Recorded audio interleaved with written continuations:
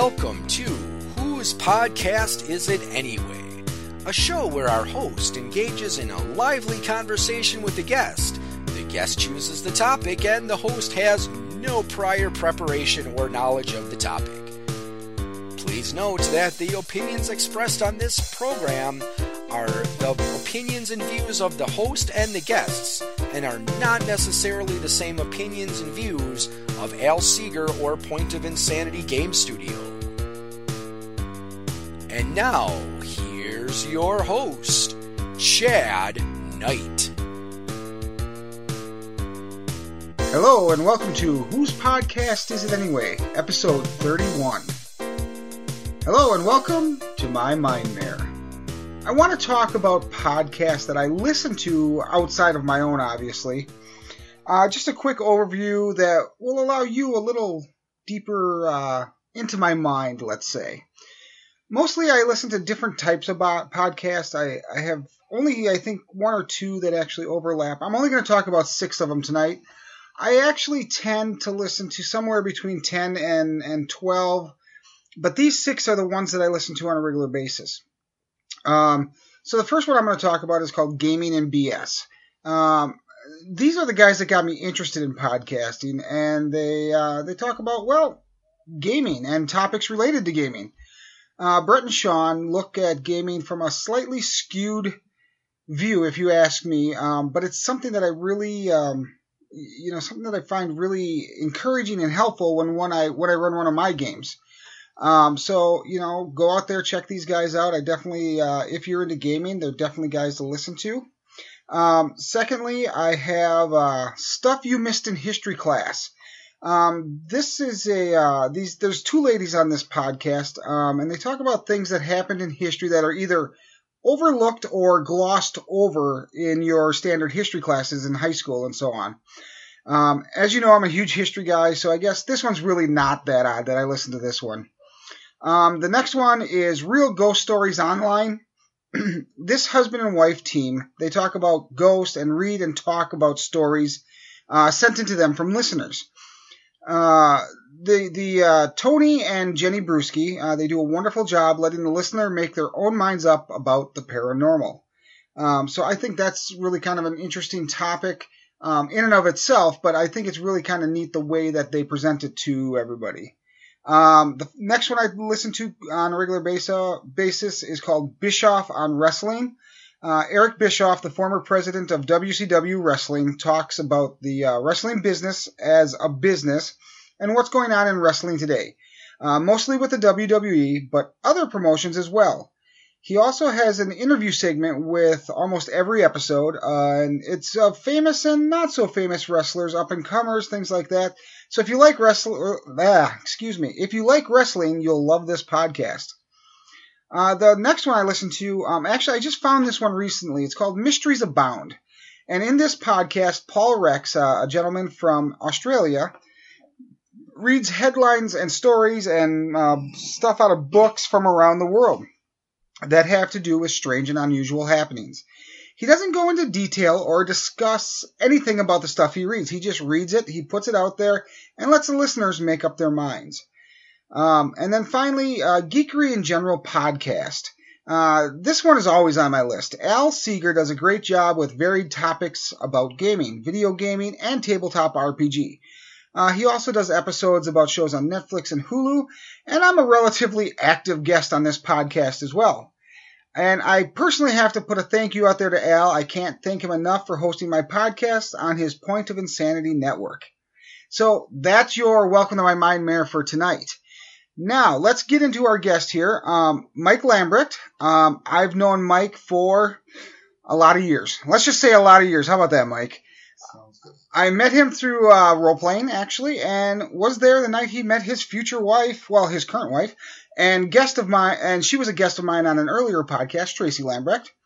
I had nothing to do with them getting together. That was a different guy. Mike, why don't you tell us about yourself, what you do, your family, whatever you want to tell us about. All right. Thanks, Chad. Well, as you said, I'm very blessed to be married to my beautiful wife, Tracy. I'm the father of several children. Currently at home, we have an 18-year-old, a 5-year-old, a 3-year-old, and one more in the oven due in May. I have what's known as a interesting degree, I guess. I studied philosophy in college, so I have a philosophy degree with a theology minor. I studied in Rome for a couple years before coming back to the States. And I'm currently in the diaconate formation for the Catholic Church, which means that I'm studying and preparing to become a deacon. And God willing, that will happen in about 1.5 years. Okay. For my job, I work at a local Catholic parish as the Director of Religious Education. I also, for hobbies, I enjoy tinkering in my garage, also known as woodworking to some. I play games, as you mentioned. I used to play a lot of role-playing games, but lately I've made the switch to more board and card games. I also enjoy video games every now and then. I enjoy playing sports, so I play softball. I shoot pool. I coach my son's t-ball team. I also enjoy watching, especially Major League Baseball and the NFL. I am a ham, which means I have a ham radio license. Oh, okay. I thought you meant you were kind of a crazy guy. Well, that too, but so that's kind of interesting. That's a neat little hobby. And then I guess my last hobby is probably wondering what the sound of silence sounds like, since I have none in my home. Well, yeah, you've got, what, 3 right now under the age of 6? 5? Well, we will have 3 in May under the age of 6. So yeah, and then Vinny's about to turn 6. Okay. Yeah, just a few months here. So. Yeah, so yeah, definitely keep yourself busy. All right, let's jump into Today in History, and then we'll come back and we'll talk your topic. So Today in History, and as you all know, I get all my stuff for Today in History from the www.history.com/thisdayinhistory. So for today, March 3rd, 1887, Helen Keller meets her miracle worker. On this day in 1887, Anne Sullivan begins teaching 6-year-old Helen Keller, who lost her sight and hearing after a severe illness at the age of 19 months. Under Sullivan's tutelage, including her pioneering touch teaching techniques, the previously uncontrollable Keller flourished, eventually graduating from college and becoming an international lecturer and activist. Sullivan, later dubbed the Miracle Worker, remained Keller's interpreter and constant companion until the older woman's death in 1936. Sullivan, born in Massachusetts in 1866, had first-hand experience with being handicapped. As a child, an infection impaired her vision. She then attended the Perkins Institute for the Blind, where she learned the manual alphabet in order to communicate with a classmate who was deaf and blind. Eventually, Sullivan had several operations that improved her weakened eyesight. Helen Adams Keller was born on June 27, 1880, to Arthur Keller, a former Confederate Army officer and newspaper publisher, and his wife Kate, of Tuscumbia, Alabama. As a baby, a brief illness, possibly scarlet fever, left Helen unable to see, hear, or speak. She was considered a bright but spoiled and strong-willed child. Her parents eventually sought the advice of Alexander Graham Bell, the inventor of the telephone and an authority on the deaf. He suggested the Kellers contact the Perkins Institution, which in turn recommended Anne Sullivan as a teacher. Sullivan, aged 20, arrived at Ivy Green, the Kellers' family estate, in 1887, and began working to socialize their wild, stubborn student and teach her by spelling out words in Keller's hand. Initially, the fingerspelling meant nothing to Keller. However, a breakthrough occurred one day when Sullivan held one of Keller's hands underwater from a pump and spelled out water in Keller's palm. Keller went on to learn how to read, write, and speak. With Sullivan's assistance, Keller attended Radcliffe College and graduated with honors in 1904. Helen Keller became a public speaker and author. Her first book, The Story of My Life, was published in 1902. She was also a fundraiser for the American Foundation for the Blind and an advocate for racial and sexual equality as well as socialism. From 1920 to 1924, Sullivan and Keller even formed a vaudeville act to educate the public and earn money. Helen Keller died on June 1, 1968, at her home in Westport, Connecticut, at the age of 87, leaving her mark on the world by helping to alter perceptions about the disabled. So, there we go. Helen Keller, a very interesting historical figure, broke a lot of walls down for disabled people. So, all right, Mike, let's get into your topic. What are we talking about tonight? All right. Well, today I thought we would talk about the effects of climate change on penguins in the Arctic. Okay. And not really. Okay. I'm joking. Okay. I was that may be an interesting topic. It could be an interesting topic that I know nothing about. Exactly. I don't think I could talk for a half an hour on that or longer. So. All right. So what are we really talking about? We're really talking about, I kind of alluded to it, and you may have guessed it. You know, obviously you don't have any pre-knowledge, but I am a big board gamer, and so I thought we'd talk about board and card games today. Okay. That was one of the things I thought you might want to talk about. So actually, yeah, that's a good place to start. What do you want to start with? What do you want to talk about? Well, I thought maybe I would start with just a little general information, and then we'd get into some topics in regards to the board games themselves. Okay. But when I was a child, I can remember, you know, as I'm thinking back to how I got into this hobby, I was very interested in playing chess, Risk, Cribbage, Sheephead, Magic the Gathering when it came out was huge. I also played, as you said, many role-playing games when I was younger. Although because of time, and we'll talk more about that later probably, but that was the primary reason why I made the switch from RPGs to board games. Yeah, RPGs do take a lot of time. I mean, there's no question about that. Yeah. And then I'm trying to remember, I think it wasn't until I came back from college, so around 2003, that my collecting of board games really kind of took off. Before then, I'd play games. I love card games. I love board games. But I didn't own too many of them. My collection was relatively small. There was kind of an explosion that took place in board games as what were known as Euro games kind of made their way across. I'm thinking of Settlers of Catan, Ticket to Ride, Carcassonne. These are big games that nowadays that most people have heard of. Yeah, now you can pick these games up at Target, a lot of them. Exactly.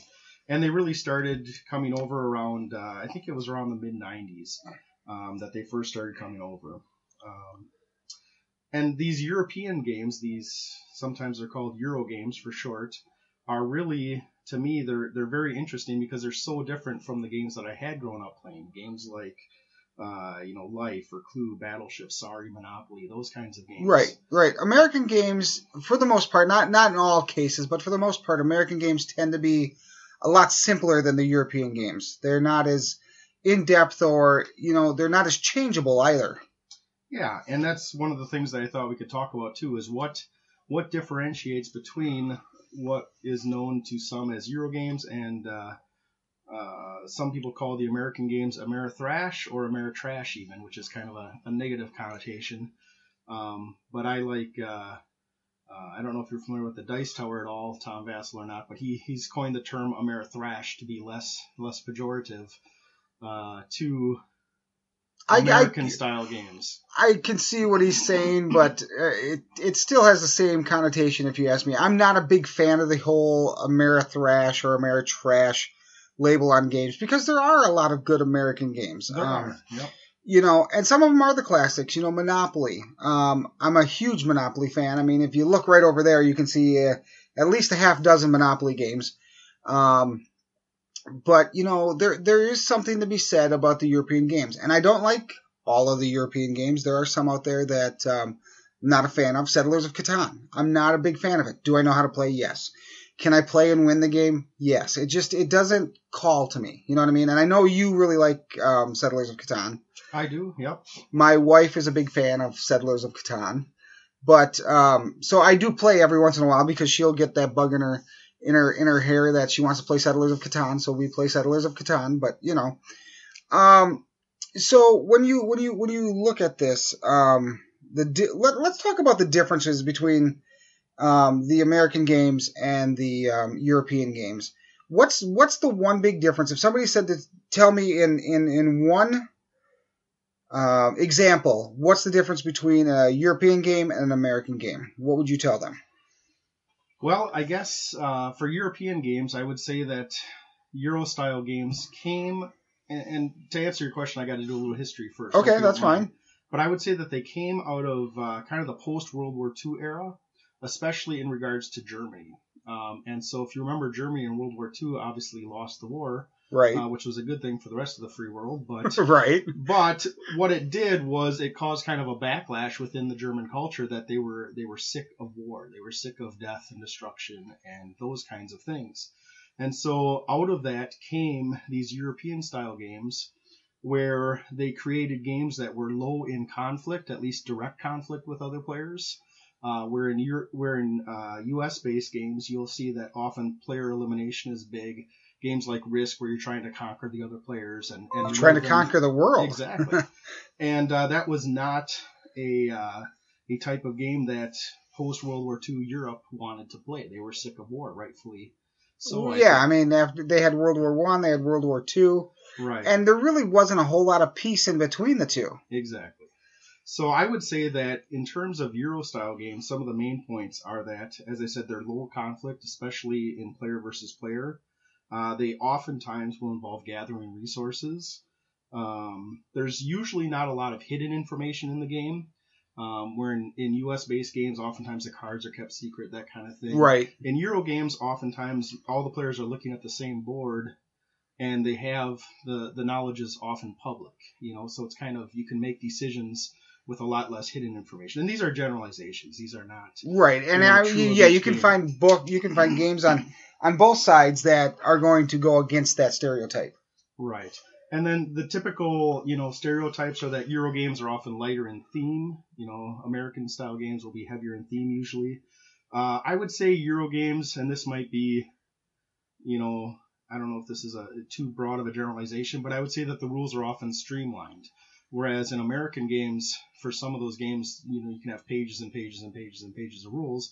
Now you can find that too in Euro games, but usually the mechanics are very simple. Once you actually start playing, it's usually a pretty straightforward process of, I do this, and then I do this, and then I do this. Right, yeah, and that makes sense.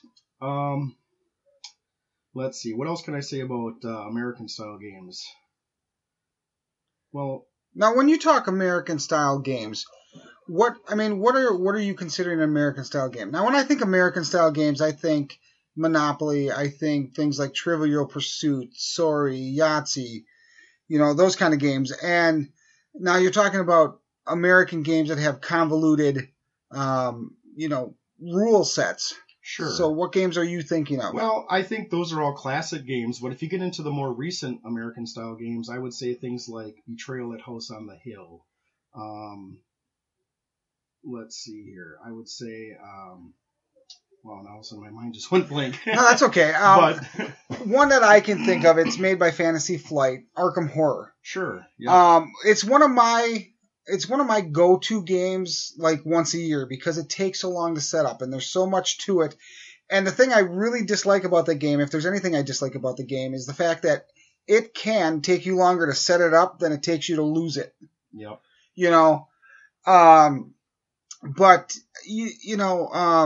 So there are definitely, and there are pages upon pages of rules for Arkham Horror.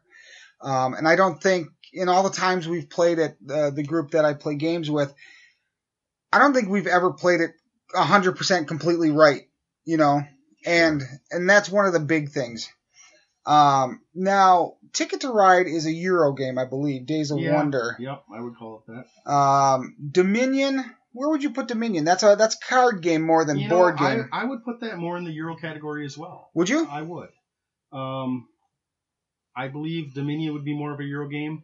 If I had to say more American-style games, I'm thinking heavily theme-oriented games. Games like, Fury of Dracula, Descent,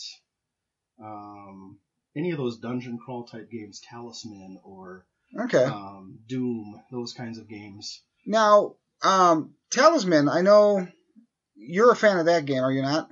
I was, but it's kind of lost a little bit of its appeal to me. I still own it. It's still in my collection, and I'll still pull it out and play it every once in a while, but it doesn't see too much playtime anymore. Okay. Yeah. Now, one of them that you mentioned that I really actually tend to like is Fury of Dracula. But the problem with Fury, well, I shouldn't say it's a problem, but there is that contention point like you talked about with American games. One person plays Dracula, 4 other people. Now those 4, they get to work together, and planning everything together. But then they're still up against Dracula, Sure. and they chase him around Europe and try to. I mean, you know how the game works. For people out there, basically what it is Dracula's movements are hidden until the players get close enough to finding him that they start to basically find clues that Dracula's been here, kind of thing, and then they can work to trap and then defeat Dracula. There are and it can get pretty contentious sometimes because you can be right on Dracula's tail for quite a while and then he just disappears. So I can see that. Now when you talk Euro games, are you familiar with the game Stone Age? Oh, yes. Okay. Now, would you consider that a Euro-style game? Well, because you do have the collection of resources. You do have pretty streamlined rules. I mean, I think it's a page and a half of rules. Sure. Yeah, I would say that Stone Age is kind of a hybrid between the two, actually, which is really neat because to see the evolution of gaming, where it used to be very clear cut that this game was a Euro game, this game was American style, and Stone Age would fall between the middle because you have worker placement, which is generally a very Euro style mechanic, but you also have dice, and dice in games is generally a telltale sign of leaning towards the American style. Because you're introducing that randomness, that luck right, and it's aspect into the game. And it's a randomness that if you roll poorly, you could not get the resource you're after. True. Where with like Euro games, where if you place your worker, you're going to get something for that worker. Right. And you can mitigate that to some extent in Stone Age. There are some mechanics built in where you can put more than one worker in a space to be able to roll more than one die. You can... in that particular game, you can send 2 meeples, which are little wooden figures, right, to what's known as the Love Hut. And yes, the Love Hut. With an extra worker, right, which can help you later on. Well, yeah, there are, and you're right. There's that mix because you can also get farms, which help feed your people, and that's an automatic if you get your guy there. Correct. Yep. Technology is another one where you're guaranteed something if you get your guy there. Yep. And tools will help add to your die rolls, which is helpful as well. Yeah. So all these things are in the game to help mitigate that luck. But again, when it comes down to it, the dice are kind of very important in that game. They're a primary mechanic. Oh yeah, absolutely. And another game that's similar to that, I would say, I'm not sure, are you familiar with Kingsburg? I have seen it. I have picked it up. I have looked at it, but I have never played it. Well, it's another what I would call worker placement game, except the dice are your workers. So you roll 3 6-sided dice, and based on the numbers that you roll are where you can place it on the board, which is very intriguing because it mixes, again, the Euro with the American style. But that makes a lot of randomness. I mean, it's not like Stone Age where if I'm after wood, I put 3 meeples on wood, I throw 3 dice, and whatever that total comes to, I get that many wood. Correct, yeah. This is more like, well, I really need wood, but I roll my 3 dice, and I can only put it on, clay and stone and food. Yeah, but the neat thing about that game is you can kind of mitigate that because there are multiple squares that will give you wood in that game, multiple spaces, I should say, and you can add your dice together. So maybe a 6 would give me wood. And I can't remember off the top of my head. Right. I don't think it's a 6. But let's say you roll a 2 and a 4. You can place your 2 and a 4 on the 6 space, which is kind of neat. Okay, so then you're deciding to use 2 of your 3 dice, though. Right. How important is that wood? Resource, right. How important is that wood or that resource? Exactly. The other game I was thinking of is the now I'm blanking it. It's the Lords of Waterdeep. Sure. Where do you place Lords of Waterdeep? Well, that's an interesting question.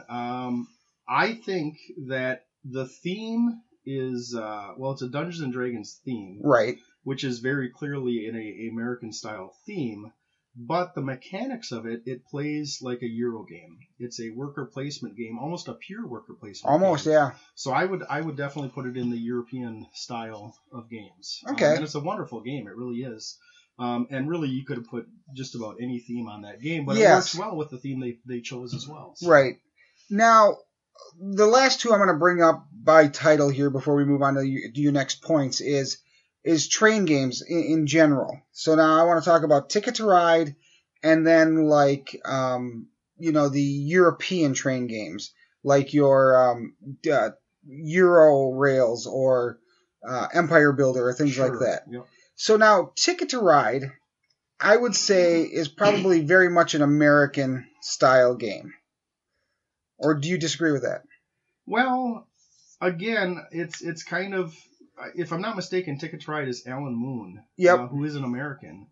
And I think that it's an American-style game, but it was heavily influenced by European-style games. Well, the randomness comes down to your destination tickets. Correct. And to the available colors that you can use to build your trains. The drawing of the trains. Right. Yeah. Now, and then there is the other games I was talking about, like Euro Rails or Rail Builders or all those games. There's several in that series. Sure, and I have, for example, if you want to go in that series, I've got Australian Rails, I've got Euro Rails, I've got British Rails, I've got Empire Builder, and I've even got Iron Dragon, which is a fantasy themed and I've got rail game in there. I've got European or Euro Rails, I've got Empire Builder, and I've got Nippon Rails, which is set in Japan. Sure. Yep. So now those are a little different because it's based on you get X amount of dollars to start, and you have to build your rail, and then you have to fulfill these random tickets you get that are moving basically product from one place to another for X amount of dollars. And you have to build up to a certain level, $250 million, and be connected to, depending on the game, 5 to 7 major cities. Yep. So now, to me, that is definitely a European game. Yes. Yep. I mean, I know it's made in Europe, obviously, but even the style is European, if you ask me. Sure, and I really enjoy those games. My biggest complaint about that game, or those games in particular, are the paper money. I am not a fan of paper money. I much prefer, and it's a minor like complaint. chits or something. Exactly. I'd rather have little cardboard tokens or something like that. I just think that the paper money, like Monopoly, is kind of, board game manufacturers use it because it's probably the cheapest way to produce money. Honestly, what my biggest complaint about the money in those games are? What's that? Is that it doesn't matter what version you have, it's the same money.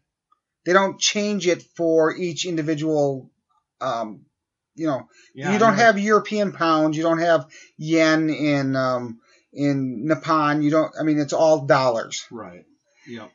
And I always think that's kind of a cop out. Well, it is, and it's a board game manufacturing thing where they're trying to keep the costs down on production, and so they're probably using the same money, as you say, in all of those games. I really haven't noticed, but now that you say that, I think you're right. I think they're all the same. Yeah, I've noticed that over the years, and it's always been one of those things. Like you said, it's not a big deal. It's not going to stop me from playing the game, but it's just one of those things. It's like, man, I wish they would do, that little bit of detail.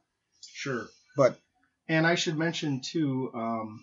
I talked about my collection briefly. Right now, my collection is approximately 200 games, which is, to some, that seems like an awful lot, and rightfully it is, I think, because, if you play a game a week, it's going to take you 4 years, assuming you play different games to get through them. And now, obviously, I'll play, I try and play about once a week, usually on Friday or Saturday evening. But again, I have a family, as do you. A lot of my friends have families, and so I guess one of the questions I'd like to talk about is how much is too much? How much time can I give to this hobby that I really enjoy, but I've got all these other things pulling in my life as well. I've got my family, I've got my job, I've got, in my case, I'm undergoing formation for diaconate formation, and that's always something that I have to be careful with in terms of time. Exactly, and making sure that I'm not becoming a slave to my games with an addiction, but rather keeping a healthy perspective on it and being able to play it in moderation. And that's always a good question. I mean, if you look around, I don't obviously have as many board games as you, but then again, we both know a guy who's got well over, I want to say 750 games now. Sure, yeah. And they play at least once a week. But he is, and I've asked him, I'm like, have you played all these games? And he's like, well, no. I mean, some are still in the wrapper. And I'm like, but does that then, are then you then crossing a line? Because if you're not playing them, You're collecting them. Right. And is that worth, games are not cheap. Most games run somewhere between $40 and $60 retail. Sure. Some more, some a little less. But, I probably have maybe 50 games somewhere in that vicinity. And I tend to collect games that are a series of games. Like, I'm looking at my shelf right now. I can see I've got 7 Dominion games. I've got 5-6 Ticket to Ride games. I've got, 3 sets of Arkham Horror kind of thing. I've got a half dozen Monopoly games. So I tend to collect in series because I find a game I really like, and when they do expansions or something like that, that's where I tend to go. How much is too much? That's a great question, and it's a question that I've struggled with all through my married life. And every once in a while, Nikki will say, "Hey, time to take a step back. Something's got to go." You've noticed it. I mean, you send me a text almost every week, and very rarely do I actually get to your house to play board games because, like you said, everything pulls at you. And in my case, I've got 2 girls that are teenagers. One's getting ready to go off to college in the fall. The other one has started driving now. Well, she's just got done with the class and she's got her temps, and so yeah, it's kind of a scary thought. So, but there's a lot of things, and they've got stuff going on, and we've got stuff going on, and it makes for a lot of stuff going on. So when is too much? It's up to the individual family set, but I mean, for me, right now, I have 3 game groups. So I game 1 Tuesday a month, 1 Friday a month, and then, 1 Tuesday a month, 1 Friday a month, 1 Saturday a month. I actually have 4 groups, and then I game every Sunday night. So, I mean, the once a month isn't a big deal, except when that Friday, Saturday, and Sunday all hit in the same weekend, and that happens occasionally. And then, then I start getting the stink eye because it's too much, kind of thing. But it really, I mean, you have to look at your family, your work life, and then I guess social life kind of comes third, and gaming and role playing and that kind of stuff all fall into that social life. Right. It has to have, rightfully so. I think it's very enjoyable, but it needs to be last in terms of priorities for family and so on coming first. Right. Now you mentioned you game in those 4 groups. As I said, I try and game. Typically, I try and do it once a week, but it doesn't always work out. There are times where I'll go 3 or 4 weeks without playing, but typically. And then you get lucky every once in a while, and I know we get those texts every once in a while. We're gaming all weekend. Yeah, well, And sometimes I'll do a Friday and a Saturday if it's one of those rare occurrences where I have a free weekend, and especially in the winter where I can't get out to my garage and do things. I've got a 100-year-old house, so that's one of those things that during the summer I'm always fixing something, it seems. Right. I've got another baby on the way, so I'm looking at building things like a crib. I've got bunk beds I want to make for the boys. I've got, in addition, I want to put onto the slide that they use. Okay. Their swing set, rather. I'm going to add a slide to it. So you got all these different things vying for time, and as you said, something's got to give. And for me, that something is the games. So as much as I enjoy them, and it's great to play them, and I really do enjoy when I can get together once a week or however often it is. But I think, just keeping that healthy perspective is so very important. And it is. And a few episodes ago, actually, Tim Bishop was here, and we talked about game-related addiction, because it's like in this world now where we've all got games on our phones, we've all got games, anywhere you turn, you can find a game to play. On your computer, on your phone, in your basement, whatever it is. And, and when those things start encroaching upon the more important things is when it becomes a problem. Sure. And I don't know. I mean, I don't like being like, I'm supposed to be gaming tonight, but there's something going on with the family. Nobody likes to go, well, I can't go gaming, but you do it because family's more important. When you start going gaming instead of going to your kid's recital or something, then it's a problem. Right. So. Yeah, that's absolutely true. So what do you got next? Well, I have a couple things that I've got here that I thought would be interesting. I've got a series of questions that I thought you and I could debate. I've actually done my own top 10 lists of games. Okay. I don't know if you're interested in that at all. And then I have some honorable mentions on those too, because it's hard for me to come up with just 10 games that I really like. So. Well, let's start with the debate questions, because I think that might be fun. Okay.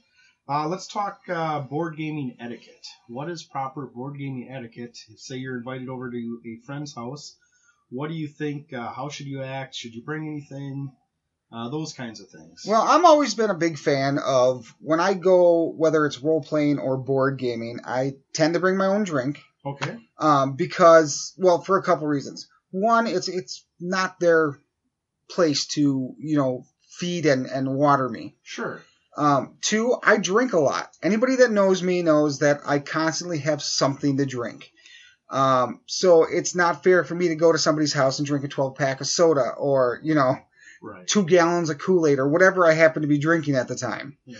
So I tend to do that. I tend to bring my own stuff. Now, it's funny that you say that, because that was actually one of the things I was going to point out, because, well, I know that you host gamers fairly often at your house. And I used to host gamers a lot, but now it's basically down to the board games, on average maybe once a week or so. And it's not a problem to give somebody, a soda or a drink right. periodically, but when you've got, 3, 4, 5, 6 people coming over and you're doing it every single week, that can add up quite quickly. Right. And the groups that I game with once a month, it's always been bring your own whatever, and sure, sometimes I give out a soda or sometimes I give out some water or, whatever. And I don't have a problem doing that. And then once every 3-4 months, we'll be like, hey, let's get together early. We'll do a potluck. Everybody bring a dish, and then I'll usually go out and I'll buy soda or whatever, because then it's like they're already bringing food. So sure. I'll do something. It becomes, and that's one of the nice things about gaming too over, say, computer or video games, which even though those are fun, I think gaming in person is so much more sociable. It is. I never really got in the video games. I mean, I did back in the day, like the Sega Genesis days. Mm-hmm. But the new games, I don't really play because I get motion sick. They're just, for whatever reason, I can't handle them. But I don't think I would do a lot of it anyway, because there is that social interaction. And as a person, I'm a very social person. I don't do well on my own. I don't do well just being. I need people around me, and that's. So, yeah, you're more extroverted then. Oh yeah, absolutely. Yeah. And but as far as getting back to etiquette, sure. Do you bring anything? I say bring your own food and drink, snacks, whatever. Now, if somebody calls you up and goes, hey, we're doing board games, I've got these snacks that I'm going to put out there, and you don't want to bring anything extra, fine. Sure. Sometimes, and I've even done this to you, I'll say, hey, you want me to bring a game? If the person that's putting on the party or whatever you want to call it says, we're playing these games, okay, then you make a choice. Do I want to go play that game? And if I do, then I go and play the game. If I don't go there and have a bad attitude because you didn't really want to play this game. Don't bring your own games and try to force them on people. Right. That's just my personal opinion. You're basically going right down my list. These were the same things that I wrote, is who gets to pick the game. And I host a lot, and occasionally people will come over on a Friday or a Saturday night, and I'll say, well, I was really looking to play this game. I just picked it up. I'd like to try it, and most of the time they're cool with that. But I would say at least half the time, if not more, when everybody's arrived, I'll just say, well, let's go look and pick out a game. And so we'll go out to where I've got the games stored on my patio, and I will just, we'll look at them and say, okay, how does this sound? How does this sound? How does this sound? And eventually we'll come upon a game that most people want to play. And I think that's a good way to do it. And with the number of games you have, that's a great way to do it. When I do board games, I'll say, hey, who wants to come over and play this game? And if nobody wants to play that game, I'll say, okay, then what do you guys want to play? And somebody will go, well, I could bring this or I can bring that. And then, fine. I don't have a problem unless they say I want to bring Robo Rally. Then I tell them to get out of my house because Robo Rally actually is not a bad game. It's not a good game. As long as you play the key to Robo Rally that I found, it's one of the games in my collection, is that you need to play on a small enough map.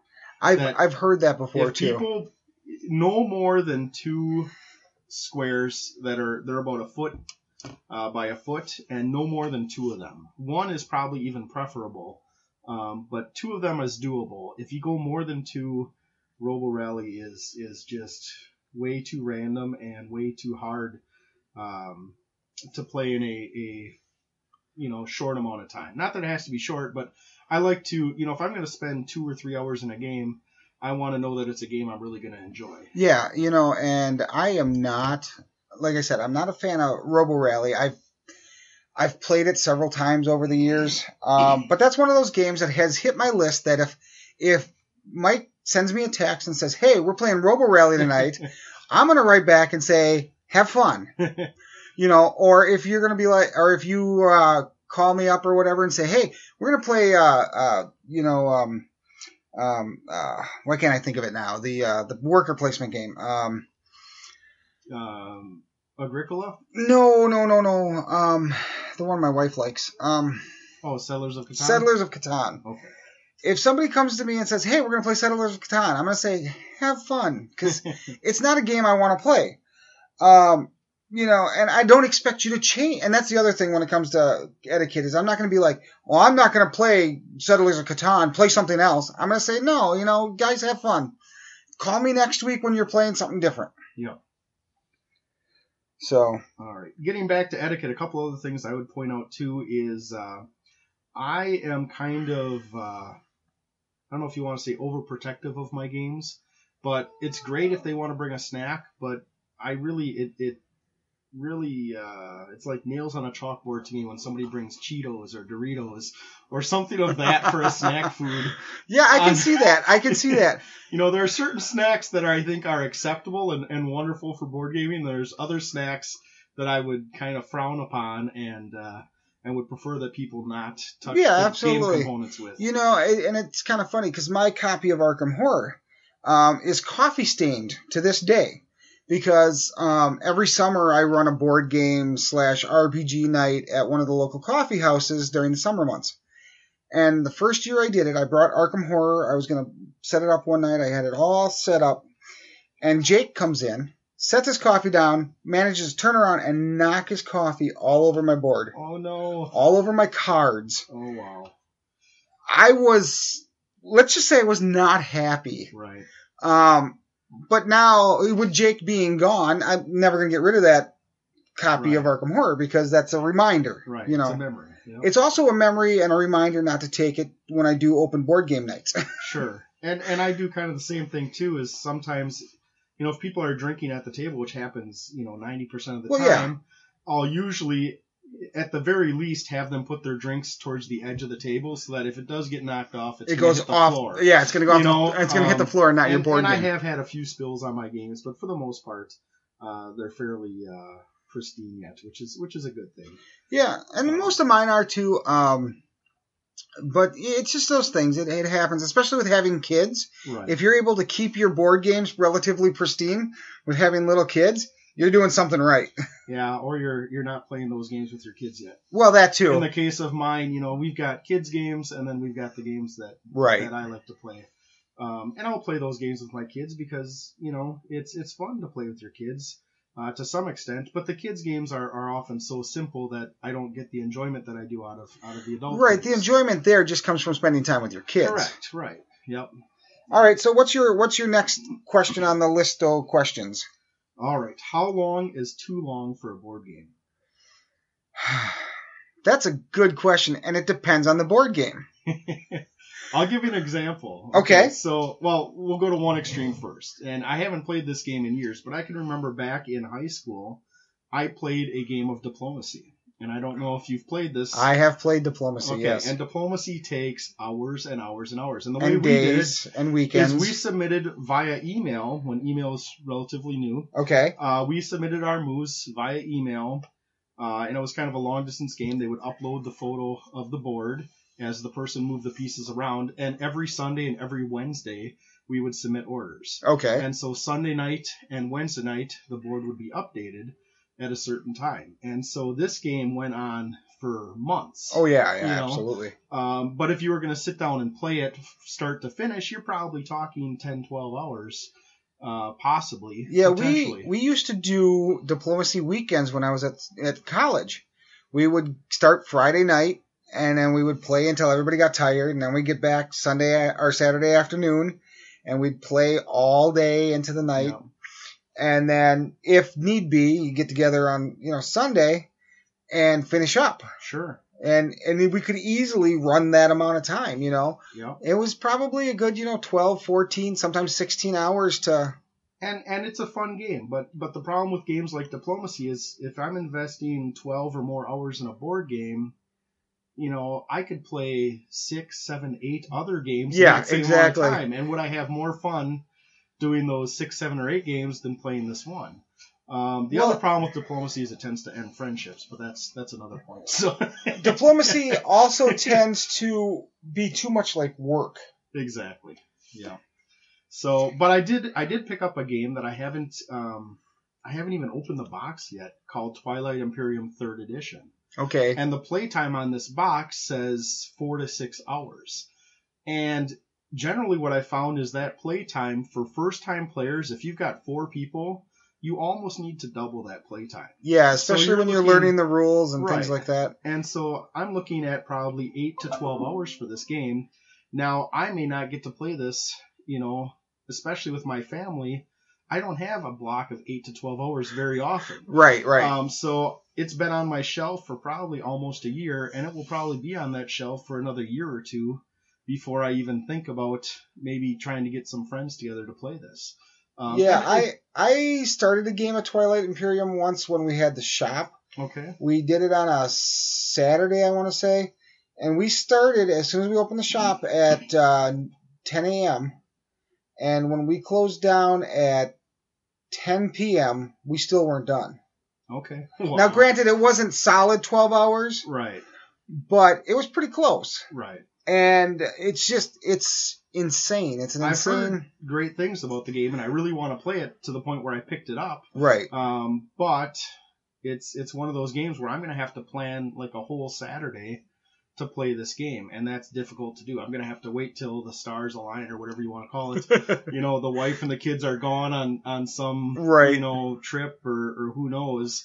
That's about the only time I'm going to get to play that, because I can't take 12 hours and just sit down and play that anymore. Well, and then to find enough people to sit down and play with you for that block of time. Right. I mean, for me to find a Saturday with 12 hours available... Yeah, it just doesn't happen. That was kind of my hopeful buy. I bought it knowing full well that I'm not going to be able to play this very often, and hopefully one day I'll get to it. And keep it in that pristine condition unopened, because when they print, version 4 or version 5, closed box, version 3 is going to be worth something. It could be. And if you never get a chance to play it, might as well keep it closed. Right. Yeah.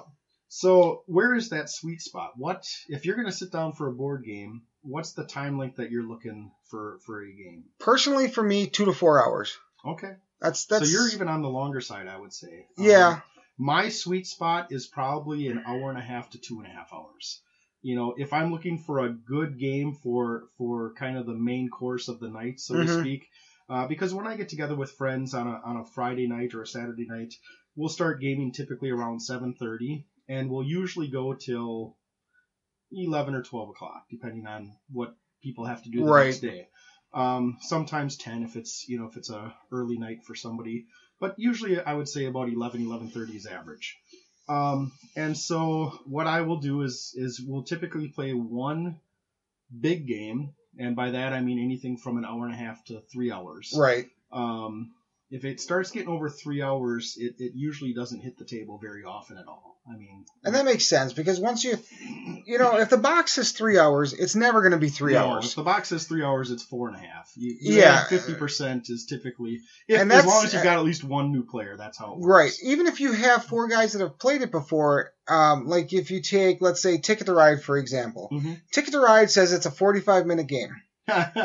It's an hour and a half every time. I've never finished that game in less than an hour. Yeah, it's an hour to hour and a half every time. Yeah. So, I mean, and that's just because people think, and I think when they're putting these times on there, there's 4 guys sitting around that have invented the game. They know exactly what every card is. They know exactly how everything plays out. And I think they sit down and like, all right, okay, that took us 45 minutes. Sounds good. Sure. And I think, that's the optimistic view of that. I think they just kind of outright lie because they know if they put the actual time on the game, nobody's going to buy it. Especially with things like Imperium. Exactly. So, but then, once we play that main course game, so to speak, I like to have a bunch of shorter games that I'll play with people, kind of known as fillers. They fill that gap. And those are typically around 30 to 45 minutes each. Or even shorter, things like love letters. Yep, absolutely. Do you know the game Codenames? Yeah, yep. I have Codenames and Codenames pictures. Oh, do you? Okay. Yeah, Codenames is another one that we play once in a while after a night of RPGing or something, Sure. Just something to fill in, Love Letter, For Sale, Unusual Suspects, Spyfall, Bang the Dice Game. Bang! And Timeline. Those are all, quick fillers. Oh, yeah, Timeline's a great game. I've got a couple versions of Timeline. The other one I like is Flux. Flux is a good filler game, too. Okay. I don't know if you're familiar with Flux. I'm familiar with it. I've never actually played it. But okay. There's a million editions out there, and I've seen it. I kind of know how it works with the changing victory conditions. But I've never actually sat in a game. Because I've heard with Flux that you can win in 5 minutes, and I've heard in Flux that you could be playing for 2 hours. And those are both true times. So I've never actually sat down, because when I sit down for a game, I want to have a little better understanding of how long it's going to take. Yeah, Flux, on average, I would say a game of Flux takes about 15 minutes. Okay. There are, especially in the base game, now, we own 6 or 7 versions of Flux. Okay. But in the base game, just the Flux original game, there's a victory that is called All You Need Is Love, and literally that's all you need is the person who has love on the table wins. But they can't have any other. They can't have any other the winning victories. They just have to have love. So, I've seen that game happen in 2 turns. Yep. And it's over. But then again, the chances of that happening are pretty slim. It's usually about 15 minutes, give or take. Yeah, and that's fine. Most of those games, and Flux is certainly not the only game that suffers from that problem. You mentioned Love Letter, which I really like a lot, and there's a bunch of different editions of that. It sounds like a really lame game, but it's actually really fun. The first time you brought that out and we were playing that, I'm like, what are we playing? Exactly, right. It sounds like, what are you thinking, Yeah. But, because it's you draw a card, you play a card. The rules are so simple. But in a 4-player game, I think you play to 4 tokens. So if everybody is tied at 3, you could be playing 10 rounds of that game. Now, each round only takes maybe 3 to 5 minutes. Yeah, it doesn't take long. But if you're playing 10 rounds, you could be playing that for an hour. And it happens more often than not in a 3-player game where you're playing to 5 tokens. Now all of a sudden you're tied at 4 each, and you're playing your 13th round. Yeah. Which still, when you add all those rounds up at 3 to 5 minutes, it's still not that bad. It's still under an hour. You're about an hour, yeah. But it's it can easily be an hour game, or it could be a 10-minute game. Exactly. If somebody runs away with it, you could be done in 10 or 15 minutes. Yeah. All right. So what's next on your list? All right. How do you feel about cooperative games? I love cooperative games. Okay, we're on the same page there. Arkham Horror is a cooperative game. Yep. It's everybody against the board game. I even like to put things like Fury of Dracula into that. Yes, there's the one guy that everybody's chasing around, but there's 4 people that are cooperating. Sure. I'm thinking like Forbidden Desert, Forbidden Island, Robinson Crusoe. Yeah, all those games too. And then you've also got those games that are not just cooperative, but they can be semi-cooperative, or they could even involve a trader. And those are interesting games too. Yeah, things like Dead of Winter would possibly. I have not played that one yet, but it looks amazing. You'll have to come by sometime. There's also something over Camelot. Shadows over Camelot. Shadows over Camelot. I have that one. Which is again the same thing. It's a cooperative game, except for the one trader that might be in there. And I like the way they set it up, because they put there's a trader in the mix of all you picking who you are, but there's also a chance that nobody's the trader. Right, and you don't know. There could be There could be a trader. everybody could be on the same team, and you're just accusing each other, and there's nothing there. Right. Yep. What was the other game? Oh, Police Precinct is one that I picked up relatively recently. Okay, that one I haven't heard of. But the last 6 months, you're all investigators investigating this murder, or police officers, detectives, and there's a chance again that one of you could be a dirty cop. Oh, but okay. you don't necessarily know it. So, which is kind of neat. It's kind of a mystery type game where you're trying to solve this murder, but at the same time, one of you might be actively trying to hinder the investigation and hiding evidence and things like that. Oh. And moving it, which is now I've only played it once, and we played the first version. They recommended not playing with a traitor, so I didn't play with the traitor, and it was a phenomenal game as a cooperative game, fully cooperative. But the next time I play it, I want to throw in at least the possibility of the traitor. So you put that in the mix of cards, and then you deal one to every player. Yeah. And then, again, there's a chance that one of you gets that traitor card. Now, what's the game we've played in the past where you're all spies? It's the card game, and you're... Spyfall? Is that what you're thinking? No. Some of you are good guys, and some of you are bad guys, and I can't remember the name of it now. Spies. We've played, maybe not spies, but I thought it's like some are Russian and some are American. Oh, are you thinking the Resistance? Maybe? Yes, the Resistance one. Okay, sure. Where it takes place in the distant future. Right. Where the government has become corrupt, and the Resistance is actively fighting the government, and you have a government that is trying to infiltrate the Resistance. So right. That's a lot of fun. Yeah, that one was fun. And especially games like that, the more people you have, the more fun they become. Sure, and that game actually, if I remember correct, is 5 to 10 players. So yeah. That's one of those go-to games where if I get a few too many people that show up for game night, that's probably coming out. If I've got 8 people around the table, that's a game that you can play, it's nice to have those kinds of games. Yeah, that's stuff like the Resistance, like Werewolf. Yeah. One Night Ultimate Werewolf. They're coming out with Aliens this summer, I believe. I played a version of Werewolf when I was at GameholeCon this past year that was witches. Okay. So instead of a werewolf, some of you are witches, some of you are townsfolk, and then they use the townfolk to I think I've heard of that. Is it like Salem or something like that? Or I can't remember. I can't remember. Actually, it was kind of funny how we ended up playing. We were walking. We were getting ready to go back to the hotel for the night, and they just kind of grabbed us, and they're like, hey, we're going to play this game of Werewolf. So I thought we were going to sit down and play Werewolf. But no, it was Werewolf, but it was a witch's version of Werewolf. So It was kind of neat. And like I said, one of the games that sounds really appealing to me is they're coming out with an alien-themed version of that. Oh. So one or more of you might be aliens in this town, and you're trying to figure out who the aliens are. Oh, okay. Yeah, that's kind of neat. Kind of cool. So you got like these little green men, Martians or whatever, walking around your town, and you're trying to figure out who the aliens are. So they're all basically the same game, just different themes. Yeah, you got a werewolf or a witch or an alien. Well, the one nice thing about the witch, and I don't think they do this in Werewolf. Now it's been a lot of years since I've actually played a game of Werewolf, but when they hang you for being a witch, whether you're a witch or not. Each morning somebody dies. Somebody gets hung for being a witch. Okay. Now, when you die, you become either an angel, which means you weren't a witch, or you become a demon, which means you were a witch. Okay? And then those groups go off to each other, and the angels can save somebody each night as everybody's sleeping, and everybody's heads down, just like Werewolf. As angels, the game I played and we were angels, we could choose somebody to save. Okay. And then if they were chosen for execution, then nobody died. So it was kind of neat. And as a demon, they could go around and they could whisper into the judge's ear who they thought was a witch to make the judge decide who to kill. Okay. It was kind of an extra something extra to the basic Werewolf. Yeah.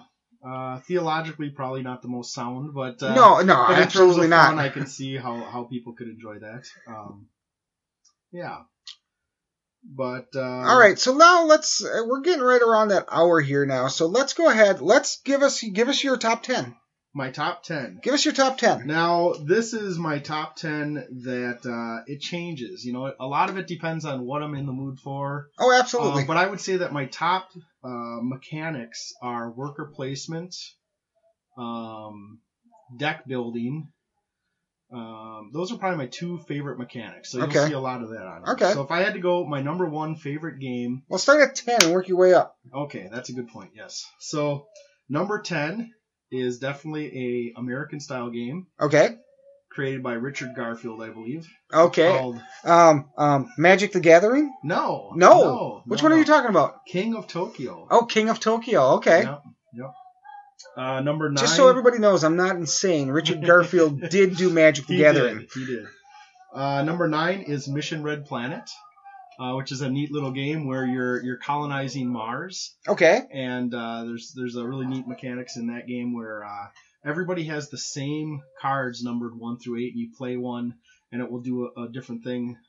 And then once you've played it, you can't get it back until you play one of your cards, which gives you all your cards back. Oh, okay. But it's kind of neat. You put your people on these ships, and then you send them off, and you're trying to sabotage the other people's ships and make them blow up and that kind of thing. So just like corporate espionage. Exactly. All right. It's pretty fun.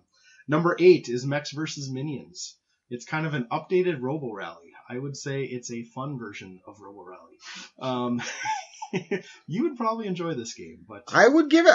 There's not a game I won't try to play. Sure, it's much less. But random. trying to sell it to me as a updated version of Robo Rally is probably. I said a fun version. It's probably not your best sales Robo pitch. Rally is fun too, but this one I think is better. Okay. It's actually from League of Legends, the same company that does the video game, which I'm not familiar at all with the video game, but I'm not either. Game. Okay. Supposedly League of Legends is a really big video game, but I'm just not familiar with it. Champions of Midgard is a Viking-themed worker placement game. Okay. That's number 7.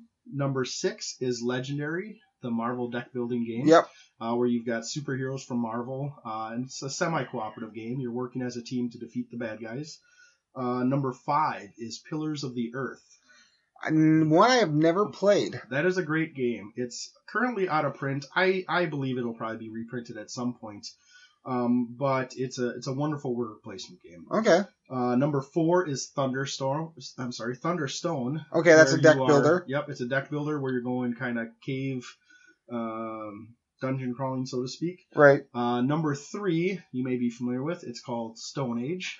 I'm a big fan of Stone Age, and I would say, I didn't put together a top 10 list, but I would say Stone Age is probably in my top 5.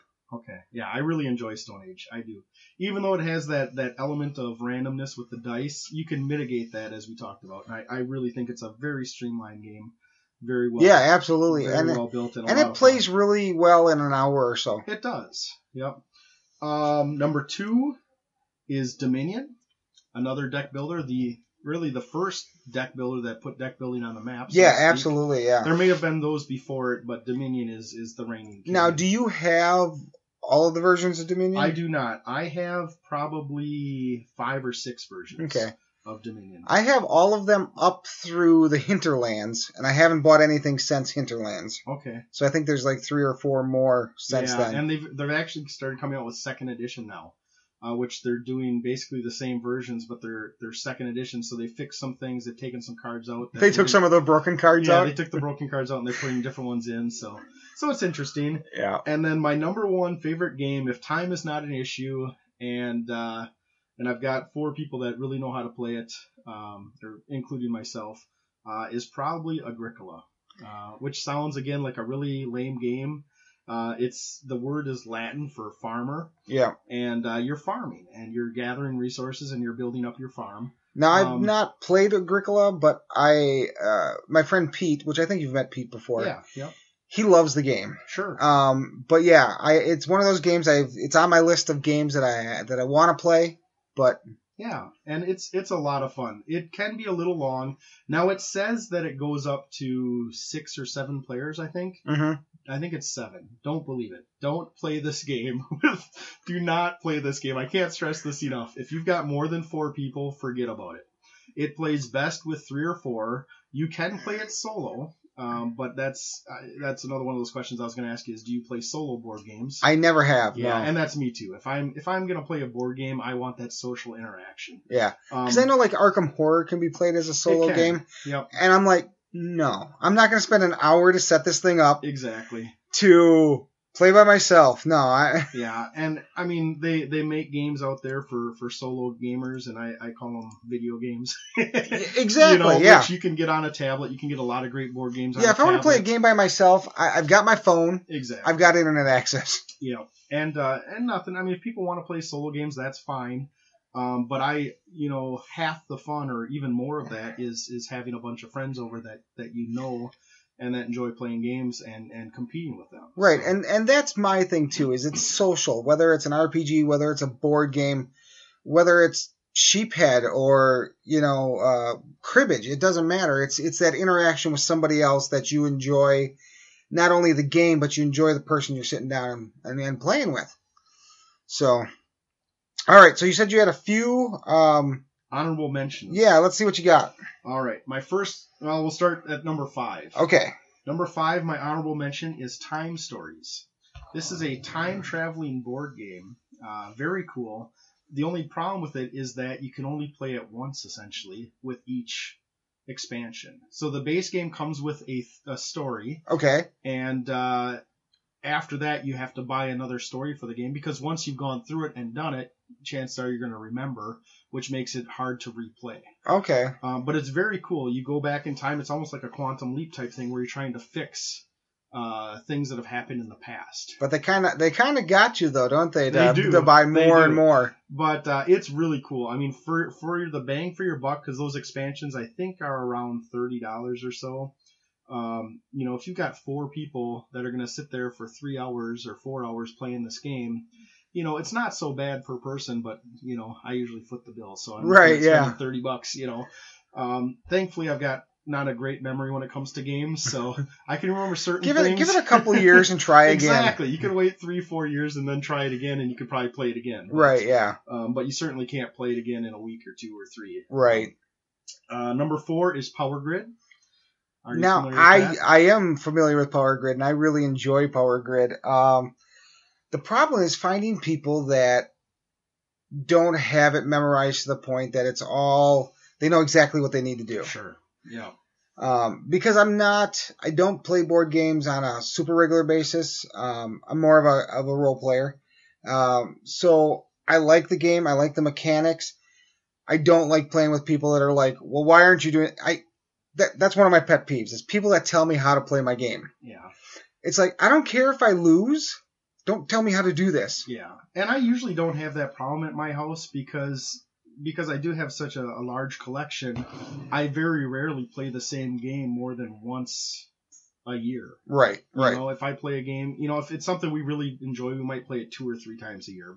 But typically games will hit the table at most about once a year. So it doesn't become an issue of, hey, I've got this game down so well that I know exactly what the best strategy is to win. It was like the group of guys that I used to play Empire Builder and Euro Rails and stuff like that, is they knew every card, they knew what cards were still in the deck, and it was just like, why? To me, that takes the fun out of it for me. Takes the fun out of it, and also puts you on that level of maybe there's an addiction issue here. Yeah, it's true. It's unless true. Of course you've got an eidetic memory, in which case board games probably aren't going to be that much fun for you anyway. Right. Yeah. Number 3, Terraforming Mars. So okay, not familiar with that one. Again, it's a Mars-based theme. I like space. I don't know if I've noticed this, yeah. But I am a fan of space-based games. And this one, you're trying to colonize Mars. So you're trying to create oxygen, water, atmosphere, those kinds of things. And you do that by playing cards. So it's a lot of fun. All right. Number 2 is Cadensburg, the one I mentioned, which is kind of a dice placement game. And then number 1 is the game that you said you'd like to try, Dead of Winter. Dead of Winter, yes. So. That was played at EverCon this past January.